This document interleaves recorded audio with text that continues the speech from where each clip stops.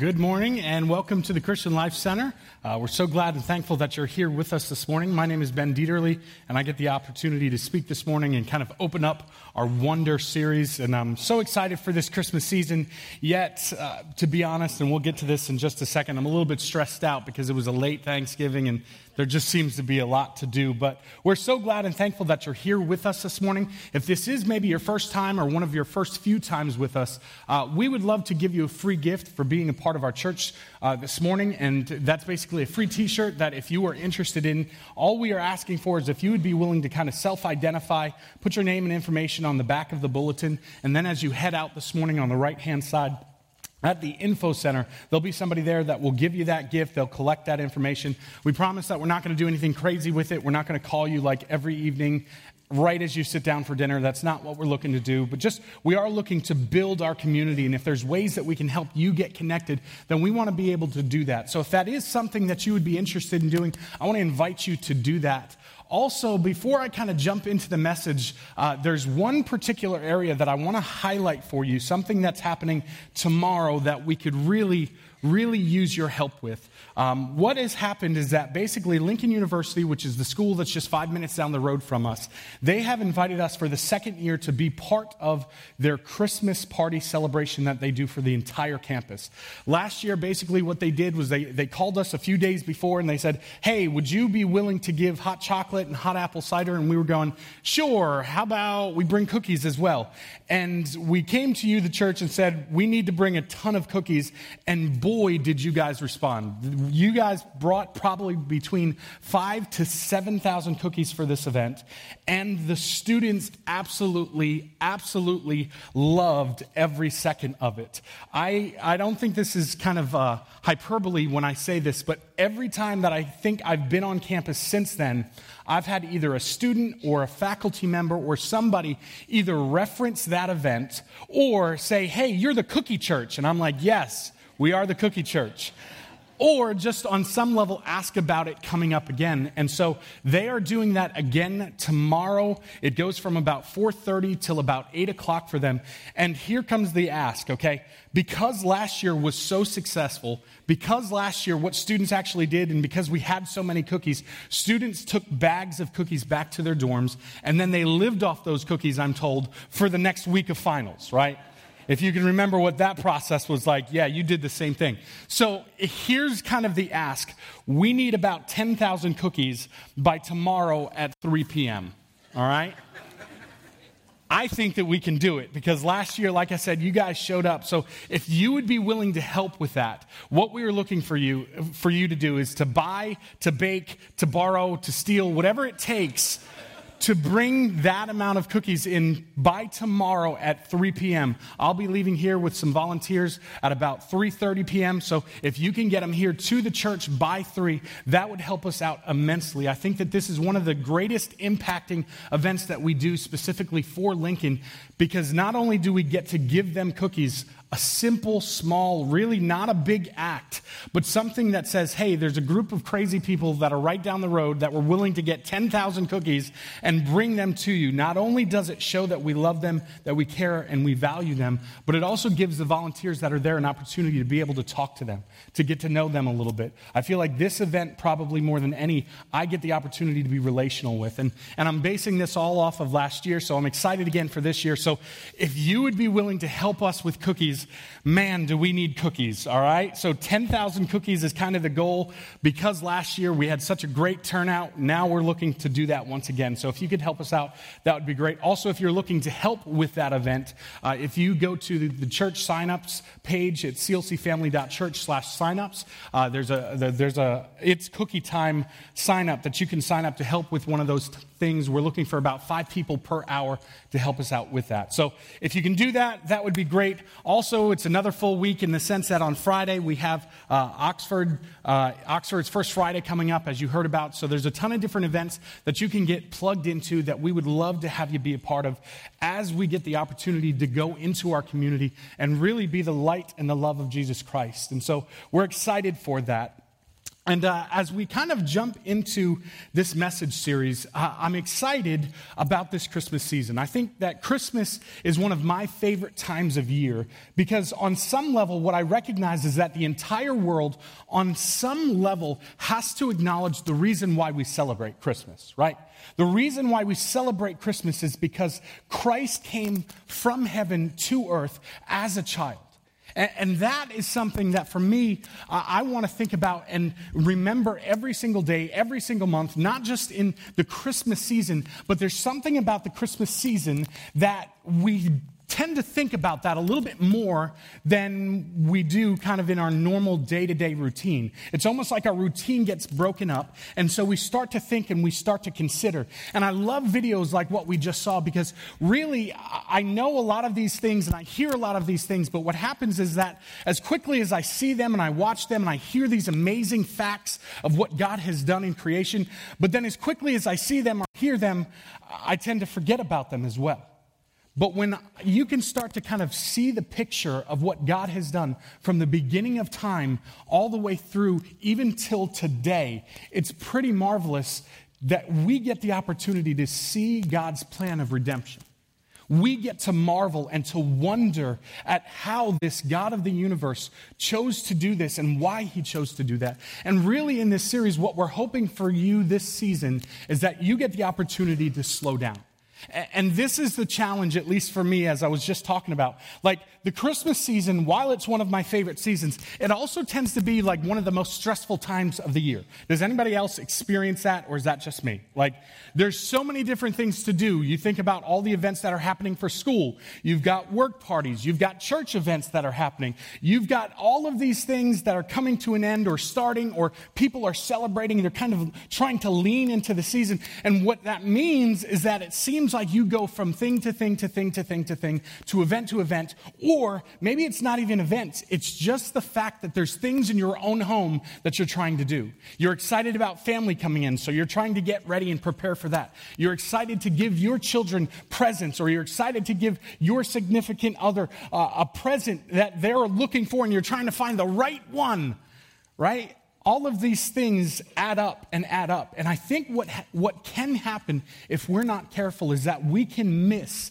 the entire point of Christmas. And so this season, what we're really hoping to do through this series and through just kind of our day-to-day lives is to really try and pause and reflect and to not miss the fact that Christ is the very reason why we celebrate Christmas. That is what we are hoping, that through this series, that it's not just something that kind of is another series at church that we go to and then we forget about and then we move on, but it's one that makes us or allows us to pause and to think about all that God has done. And so I wonder what it would look like this year if we actually were able to accomplish that. I wonder what it would look like if we were actually able to slow down and to consider what it would be like for this beautiful, marvelous story that unfolds, that we see even in the beginning of Genesis, how God had a plan to redeem his people and to be with us. And what I want to do real quick, just kind of to illustrate my point, but to be honest, to have a little bit of fun, is I want to test your useless Christmas trivia, okay? Is that all right? Anybody in here feel like you are the Christmas trivia master? Nobody. Or everybody's scared to raise their hand because they think that I'm about to pick them and pull them on stage. Yeah, I've got a couple head nods. That's not what's going to happen. Don't worry. What I'm going to do is I'm basically going to show you a popular movie scene that has got the main character or main characters removed from that scene. And what I want you to do is see if you can identify what movie it is, and then, if possible, identify what character in that movie it is. Okay? Does that make sense? You can just kind of talk amongst yourselves. You don't have to shout it out. I won't call anybody up on stage or make you say anything. I promise it'll be a lot of fun and it'll go real quick. So here we go. We're going to start with a pretty simple one, or at least I think it's pretty simple. So again, main character, movie scene, you have got to try and identify the movie and then also, if possible, the main character of that movie. As far as I know, this is the only movie that has a pink bunny suit in it, all right? Does everybody think you got it? I'm going to ask for hand raised, not because I'm calling on you, but you think you got it? Who here? All right, good. That's what I thought. I'm getting some good engagement. Yeah, so this is the Christmas Story, and the name of the character is Ralphie Parker, right? You'll shoot your eye out, which at the end of the movie, spoiler alert, happens. To be honest, I couldn't understand the plot of the movie. So it happened? I don't know, whatever. Here we go, next one. This one's a little bit more challenging.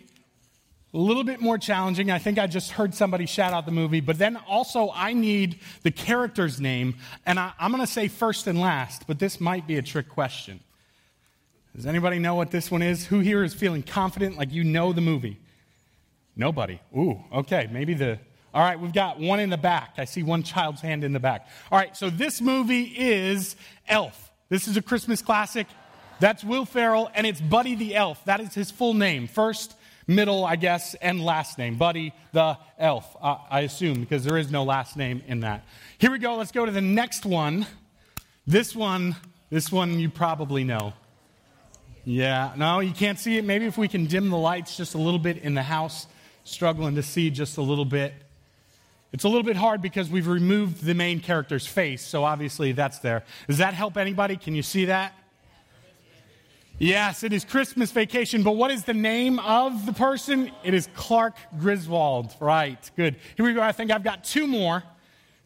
This one's another one, or I've got three more. Sorry about that. This one, it is not Christmas unless you watch this movie, all right? That is the way that it is, and it has to be in black and white because it just has to be, all right? Although there is a version of it where it is in full color. I don't know where it came from, but there is a version somewhere. Everybody know what this classic is? This is It's a Wonderful Life. But what are the names? George Bailey, yep, that's one of three. Harry? Well, Harry's in the movie, but that's not Harry. Zuzu is in there, and then one more. What's the wife's name?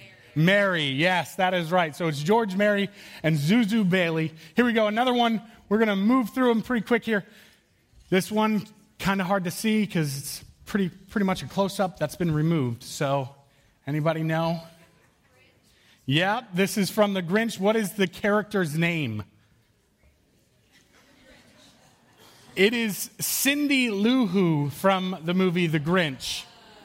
A little bit hard to see that there, right? All right, and then this is, I believe, the last one. I thought that this one might be a little bit challenging, but last night's group got it pretty quickly. Does anybody know? Home Alone. Okay, what's the character's name? Kevin McAllister. We've got a movie fan over here of that. That's right. So here is just kind of a fun example of what I'm talking about. Just like if you were to watch those movies without those main characters, really the movie wouldn't make sense, right? The same is true for us if we try and go through Christmas without really reflecting on the birth of Christ. We can kind of go through it and it makes sense, and we can try and talk about Santa Claus and all of these people from history, whether they're fake or real people. Like, we can work through all of that, but the reality is that without Christ in the center of Christmas, something is missing. And so that's kind of what we really want to talk about in this series, is that we want you to reflect, we want you to think, we want you to marvel at the wonder of this story that the God of the universe stepped out of heaven into the earth that he created. And specifically this morning, what I want to do is I want to look at this prophecy that's found in Isaiah. And in this prophecy, what you see is really something that in the New Testament is fulfilled, and how that impacts our lives, not just during the Christmas season, but every single day of our lives. And I'm excited to share with you in that. And really, the passage that we're going to be looking at is found in Isaiah chapter 7. It's Isaiah chapter 7, really 1 through 17 is kind of the main text of what we're going to be talking about today. I'm not going to read all of that because, to be honest, there is a ton of history that happens here. There is so much history here. In fact, I'll say that this is even kind of an audible from last night to this morning. As I tried to work through all the history, it was just a little bit too much that led to a little bit more questions. So I want to give you this scripture verse and say, hey, if you've got time, read it, look into it, study it, if that's something that you're interested in. But I want to try and give you a little bit of a setup of what's happening in the nation of Israel and in this specific book of Isaiah, and then kind of talk through this prophecy that happens. That's first and foremost for that time and for that season. But the second fulfillment of that is how it impacts the Christmas story and ultimately how it impacts every day of our lives.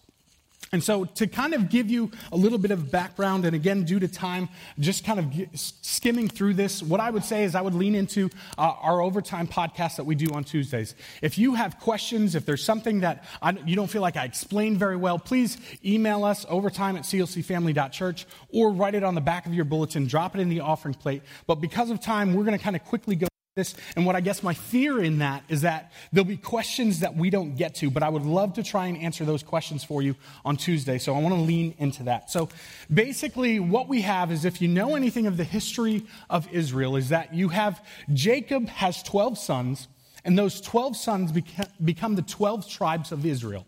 Well, thousands of years have passed from those tribes where it was one family to where these tribes are basically 12 different nations. And these nations are kind of unified for the longest time. But then what happens is, because there's a disagreement of who those tribes believe should be the next king. This is after David. This is after Solomon. It's then that there's a disagreement about who should be the king, the next king of Israel. There's actually a split that happens.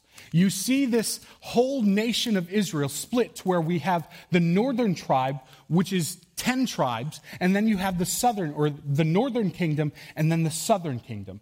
Basically, the southern kingdom is the tribe of Judah and the tribe of Benjamin, and then the northern tribe is the 10 other tribes that are there. These are then referred to as the northern tribe. The 10 are referred to as Israel, and the southern tribe is referred to as Judah. Also, as we go through this passage, that northern tribe, the 10 tribes, is also referred to as Ephraim, because Ephraim was the largest tribe of those 10. So, this is kind of the backstory that sets up where we're at with Isaiah.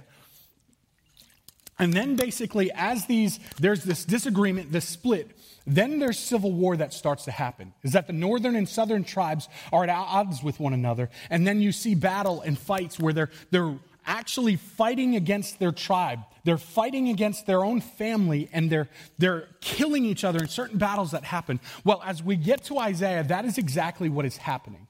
This northern kingdom, these 10 tribes here, are actually going to war with the two southern tribes, the southern kingdom, because this northern tribe, with one of its allies, wants the southern kingdom to join them, but the southern kingdom refuses to do so. And so because of that, it's kind of like, well, if you're not for us, then you're against us. And so this northern 10 tribes, this northern kingdom, with their ally, chooses to attack Judah. And for Judah, this is a pretty dire situation, because they are so much smaller than these other tribes. And because with this ally, or this alliance, it was basically the northern tribes with a Syrian ally, because they were so much, they were vastly outnumbered. So as we look at this situation, as we get to Isaiah chapter 7, Isaiah is a prophet that is called to speak to this southern kingdom. And the southern kingdom, again, consists of Benjamin and Judah. And specifically the city of Judah, or Jerusalem, sorry, I'm getting confused with all my J's and my names. This city of Jerusalem is kind of the main hub, if you will. It's where the king of that southern tribe lives, and basically he is fearful because he hears about what is going to take place.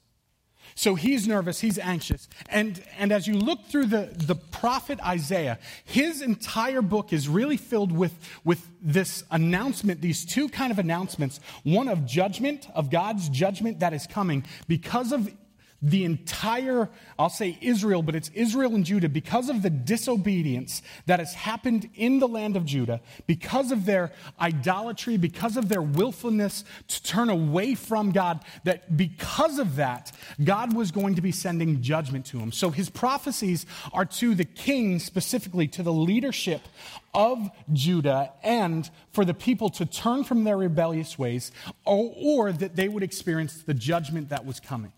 But also Isaiah's prophecies are filled with continual hope that this Jerusalem, this old Jerusalem, would one day be replaced with a new Jerusalem. And this new Jerusalem would have a king and a ruler that would reign forever and ever. It would be a city that would be undefeatable. It would be a city that would reign and rule over all kingdoms. And this is, of course, a futuristic prophecy that's talking about the kingdom that God would establish, that Jesus would establish. And so to give kind of a little bit of a backstory, that is where we find Isaiah in the middle of, where we see kind of the history of Israel and Judah, these northern and southern kingdoms. And there's a lot going on here. Even more so as we go through this, you'll probably see that there's more happening that will require more explanation. Even as you're looking through Isaiah chapter 7, there's like 6 different names for these really 3 groups of people. And what you need to remember is that King Ahaz was the king of the southern kingdom. He was the king that lived in Jerusalem, and he was a king that was incredibly fearful about this attack that was about to take place. And Ahaz, it's interesting because Ahaz was actually a pretty evil king. He was the first king, at least in Judah, that for 100 years, he was the first king that chose to not follow the law and the decree of God, just was blatantly living in disregard to who God was and worshiping idols, and even sacrificed his son to one of those idols. And so Ahaz was this pretty bad king. But even in that, what you see is God's grace, his mercy, and his desire for Ahaz to turn from what he's doing and to begin to trust in God. And so we're going to kind of pick this story up in Isaiah chapter 7, verse 7.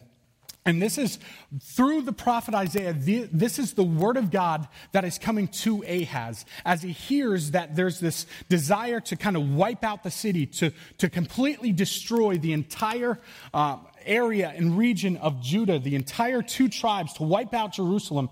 This is what God says through his prophet Isaiah. Again, Isaiah 7, starting in verse 7, this is what God says: "It will not take place.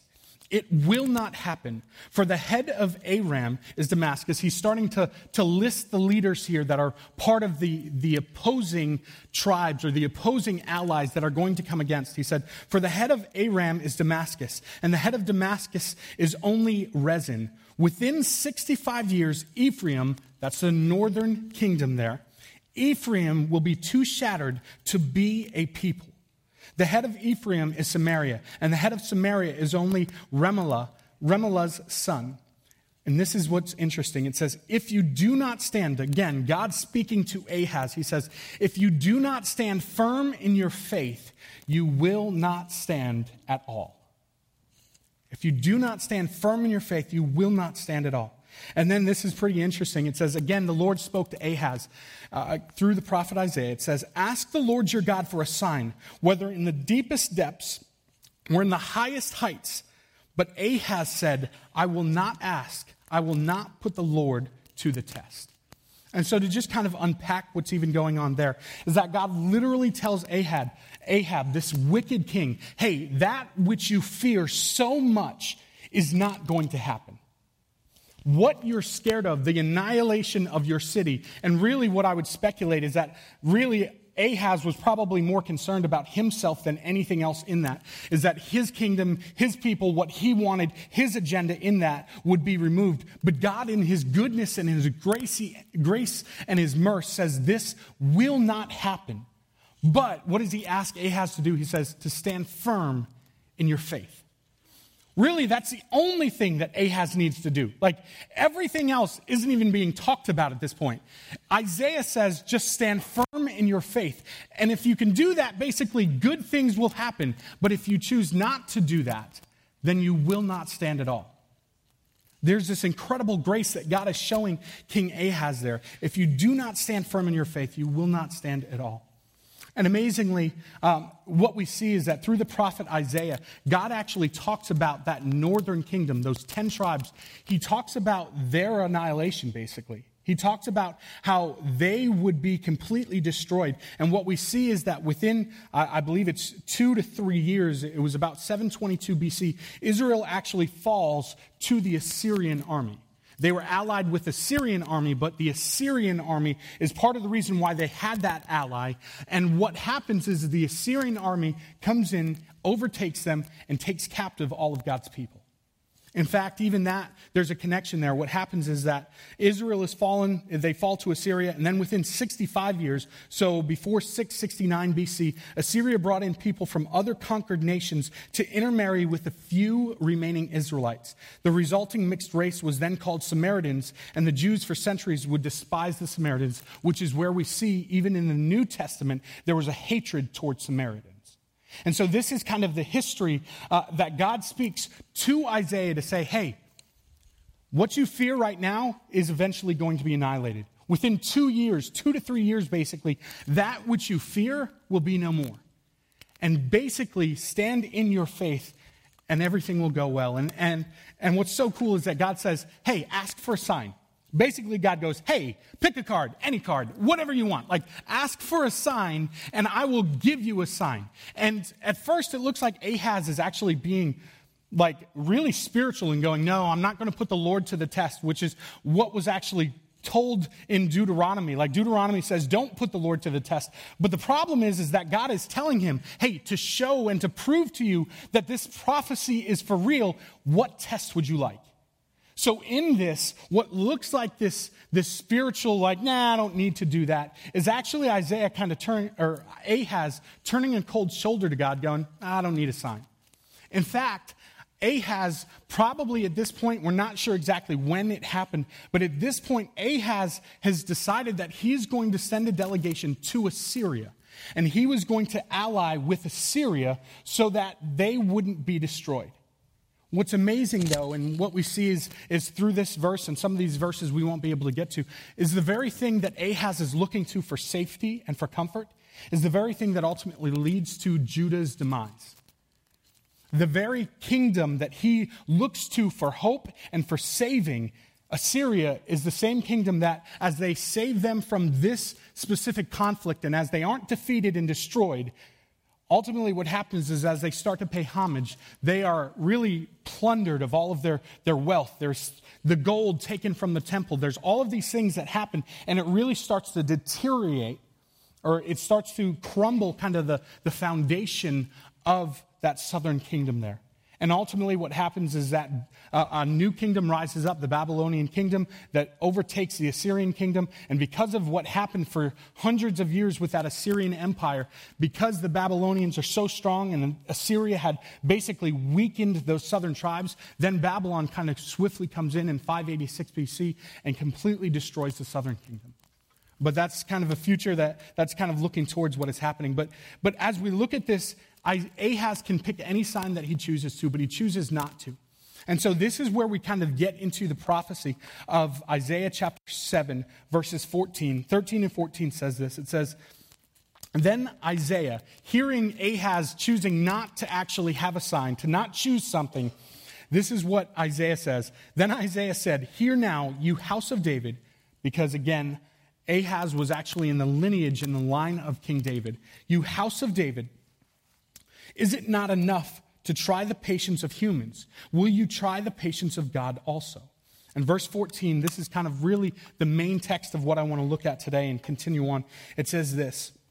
It says, therefore, the Lord himself will give you a sign. The virgin will conceive and give birth to a son, and you will call him Emmanuel.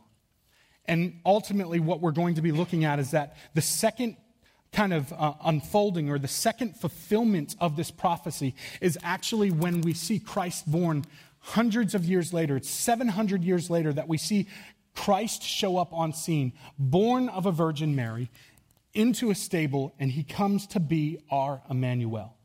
Now, there was some immediate implications and some prophecy that happened, but really, I don't want to proof text, but also what we're doing is we're looking at kind of the second half of this fulfillment of prophecy, and we're talking about how that impacts us even today.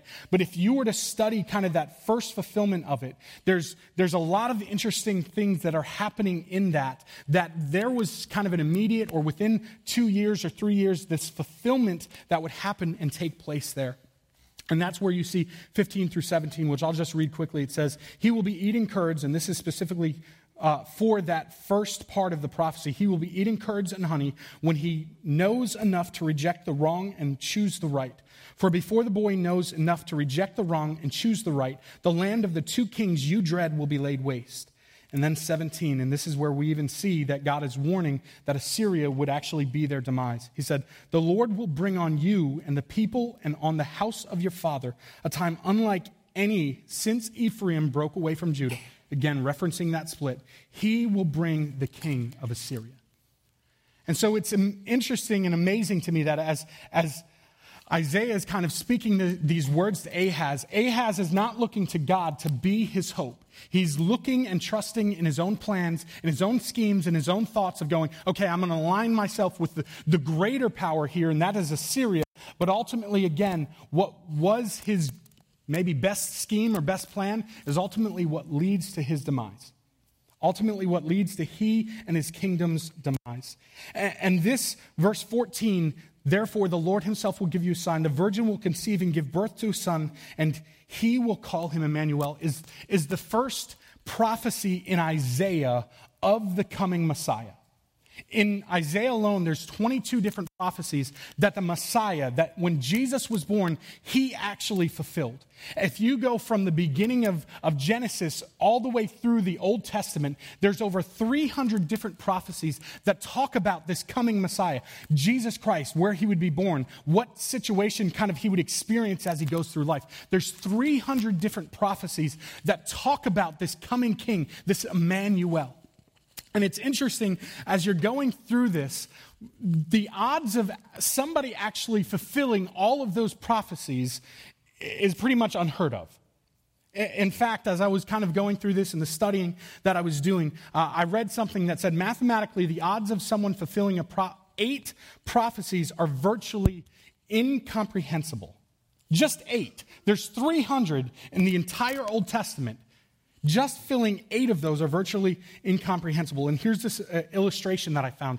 It said, if we were to fill the entire state of Texas with 100 trillion silver dollars. First of all, I've never even seen a silver dollar, but I would really like to see 100 trillion silver dollars. I'd like to see them in my bank account. But anyway, it says, if we were to fill the entire state of Texas with 100 trillion silver dollars, that would make the entire state about 2 feet deep in coins. So the entire state of Texas, 2 feet deep in coins. Then we mark only 1 coin.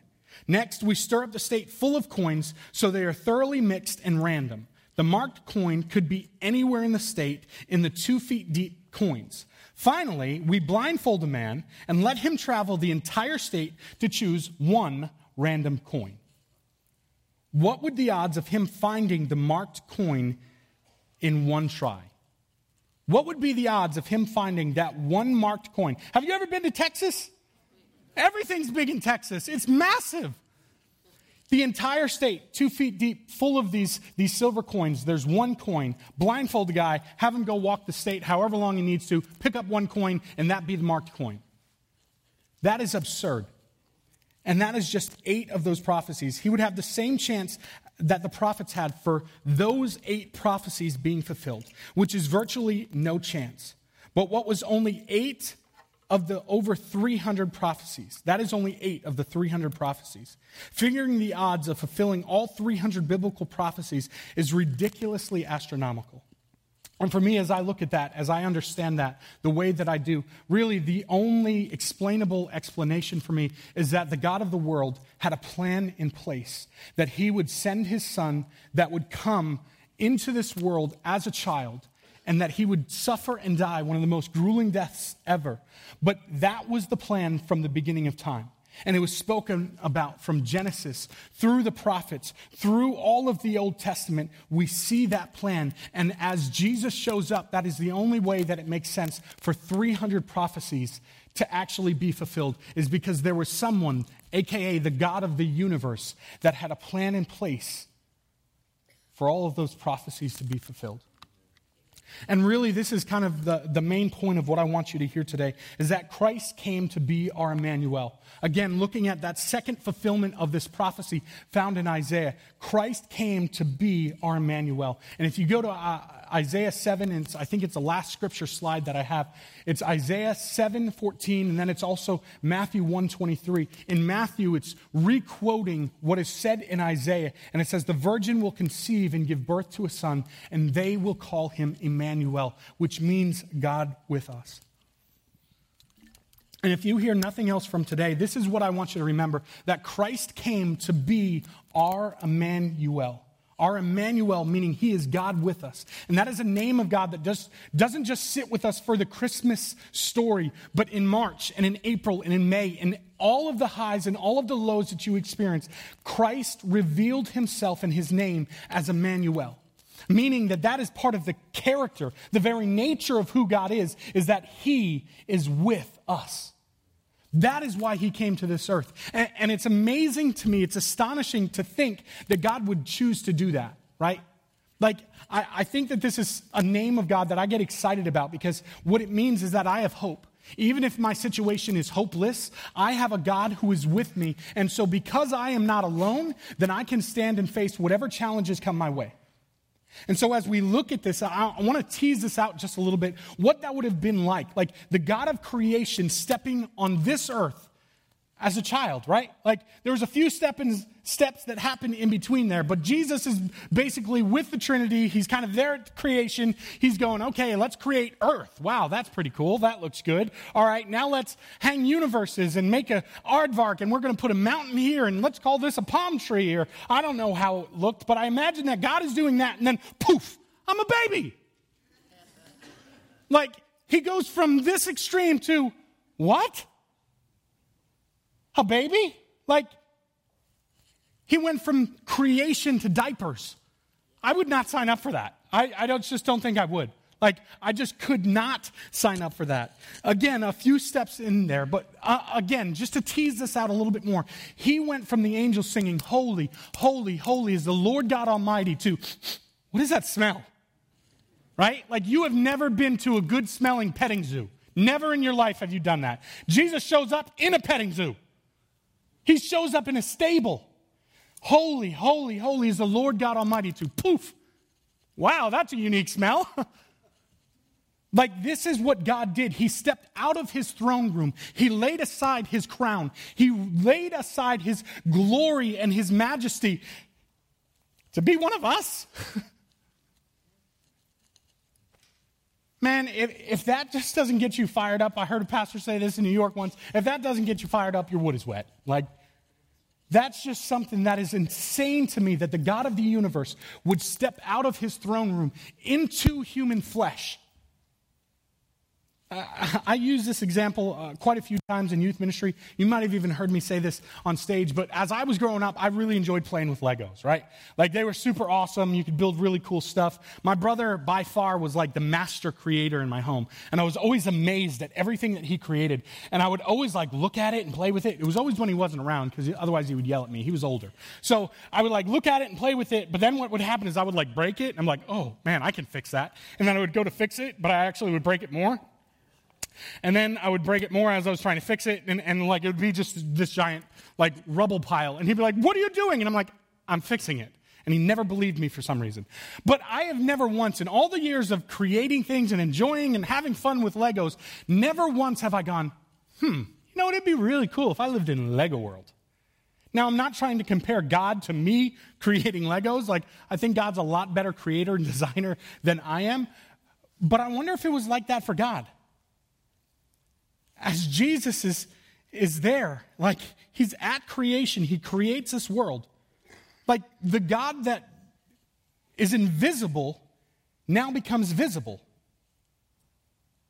The God that existed before time, like has no concept, doesn't care about time. He was, he is, he always will be. Like God always has been, all of a sudden subjects himself to time zones, to weariness, to being tired, to being hungry, like to get exhausted, to feel the emotions that we feel. If I could have one superpower in the world, you know what it would be? It would be that I would never need to sleep. Because then, think about how awesome that would be. You could do anything you wanted. Like, if you didn't have to, recharge, you could just have the energy that you needed to do stuff. And here's the catch. I want everybody else to sleep. I just want to be able to not sleep so that I can get done everything else. And then when it's, time to hang out, I'm like, yeah, I've got nothing to do. I could do my full-time work, during the evening while everybody else sleeps. And then I could just do whatever I wanted. But God subjected himself to everything that we experience. Man, I don't think I would sign up for that. I wouldn't be interested in that. By stepping out of heaven into his creation, God clothed himself in the flesh. God was creating a way to be with us because he is our Emmanuel. He is with us forever because he identified that is his character, that is his nature, and those are his attributes, that he is with us. Whenever God revealed a name of his in the Old Testament, or even as Jesus, you see the names of Jesus, it reveals part of his character and his nature, and he cannot go against his nature. He cannot go against his nature. So as he reveals that Jesus is Emmanuel, God with us, he takes what is a title and makes it a name. And that is who he is. He is not a distant or far off God, but one that is intimately close with his children. It is his nature because he is Emmanuel with us. He is Emmanuel, God with us. I'm not sure why my intonation was weird like that. I wrote this in my notes. I said, in a season that brings either immense joy or heartache, God is always with us. For those of you that have struggled or who will struggle or who are struggling, this holiday season there is hope because God is with us. In the midst of your struggle, in the midst of your pain, my prayer is that you would have a renewed sense of joy because you are not alone. You are not alone. Emmanuel chose hundreds of years ago, before the start of the world, the plan was laid out that God would be with you. That is who he would be. God chose to be in a relationship with you, and that's why he came. He doesn't remove the difficulty, but he can bring comfort knowing that it's there. I said, don't be like King Ahaz and put your trust in the plans and the schemes that you have over God's plans. Stand firm in your faith, because the fear is that if you don't stand firm in your faith, then you won't stand at all. And your choices can lead to your destruction. This Christmas season, I want you to slow down and to marvel at the wonder that God foretold his coming as our Emmanuel. That from the beginning of time, God's plan of rescue involved him being with us through everything that we go through. And we see this through history, right? As you go through the history of Israel, as you see it from Genesis, you see that God walked with Adam and Eve in the cool of the evening. He was with them. As you continue that story, as you continue talking about it, God led the Israelites by a pillar of fire and a cloud of smoke, like he was with Israel. He encamped in the middle of the Israelite assembly in the wilderness while they were there, while they were wandering. He resided in the temple and in the Ark of the Covenant, showing that he was the true God that was with Israel. He spoke through the numerous prophets, urging the people to turn away from their rebellious ways. And ultimately what God would do is he would come to earth as fully God and fully man, paying the price for our rebellion and sin. Why? Because he wanted to be with us. He is Emmanuel, God with us. And today he wants to dwell within us as well. He wants to guide us and lead us because he was, he is, and he forever will be our Emmanuel, God with us. When Christ came to earth, he knew that he would be bruised and bound, yet he fully immersed himself into the very same world that he cursed. The very same world that he cursed. As everything happens in Genesis, he knows what he's doing, and yet he fully embraces that as in the form of a man. He was willing to live with people that are fallen and faulted, all because he loved us and he desired to be in right relationship with us. He was, he is, and forever will be Emmanuel. He will always be God with us. And so this morning, as the worship team kind of comes out, as we get the opportunity to partake of communion, really the cross was the big picture for Christ. You can't separate the birth of Christ and his death on a cross because they're one and the same. They're the same purpose. Because the birth of Christ was for the purpose of his death and his resurrection, only by dying as a man could Christ break us free from the power of sin. His birth was for his death, and his death was for our lives. And so I'm going to invite Gary to come on up and to prepare us for communion.